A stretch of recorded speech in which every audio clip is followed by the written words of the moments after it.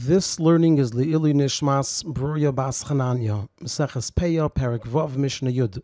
Tvua Shenidna L'Shachas Eila Aluma, grain that was designated for Shachas. So Shachas is when they would cut the grain while it's still moist and soft, and they would use it to feed animals. So it's not being used to feed people, it's being used to feed animals. Eila Aluma, or if it's being used to put together the bundles of grain, they would take some stalks of grain and use it to tie together the bundles. So again, it's not being used to feed people.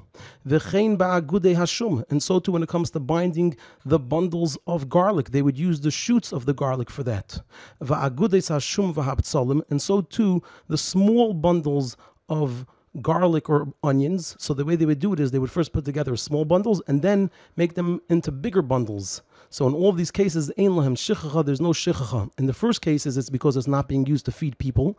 And we learned earlier on, all the way at the beginning, that one of the conditions to be chayiv in peya, and the same applies by shichacha, is that it has to be used to feed people. And the second case, the reason is because we said that shichacha only applies if something was forgotten in the very last place before it's being removed from the field. And over here, it's not the very last place, because first they would make small bundles, and then they would put them together to make big bundles in the field. So if a person forgot it in the place of the small bundles, there's no shichacha there. The Mishnah continues, V'chol hatmunim ba'aretz, all the things that they grow in the ground, kigoin haluf, for example, luf, which is a type of onion, va'ashum, and the garlic, va'aptzalim, and onions. So over here we have an argument. Rabbi Yehuda says, the things that grow under the ground, ein lahem shichacha. There's no shichacha. If a person forgot some of these things in the field, there's no shichacha. The person could go back and take them. V'chachamim, and the chachamim say, yesh lahem shichacha. Also, these items have shichacha, and if a person forgot them in the field, they cannot go back and take them.